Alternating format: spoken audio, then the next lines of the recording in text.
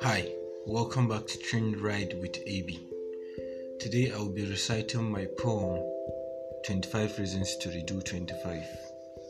I hope you enjoy. Tinkle, tinkle, little star, how I wonder what you are. Up above the sky so high, like a diamond in the sky. I know you are wondering why I'm starting with nursery rhymes when you were expecting some extraordinary lines. Well, here are the reasons. 1, 2, and 3. At 25, I learned that I had gone back to the nurseries all over again. There I was learning everything all over again. To talk better, to sing better, to dance better, to handle heartbreaks better, and to break hearts even better. I understood to nurse wounds, to not numb pain, but to feel it and fill the vacuum it leaves inside of me. 4, 5, and 6. I understood that feelings and emotions always present themselves to us. First as a striking blow, then as a flinching desire, then as bland as possible. Then they leave us with canvases either to paint an ugly picture, or the big picture, or no picture at all. 7, 8, and 9. At 25, I suddenly see that my voice has learned to be shaky.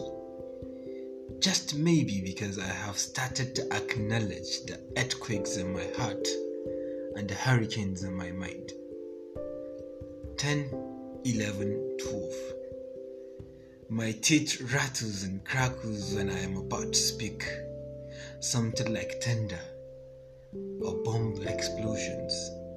And I can hear the ramblings cautioning me that there are consequences to the words that I speak.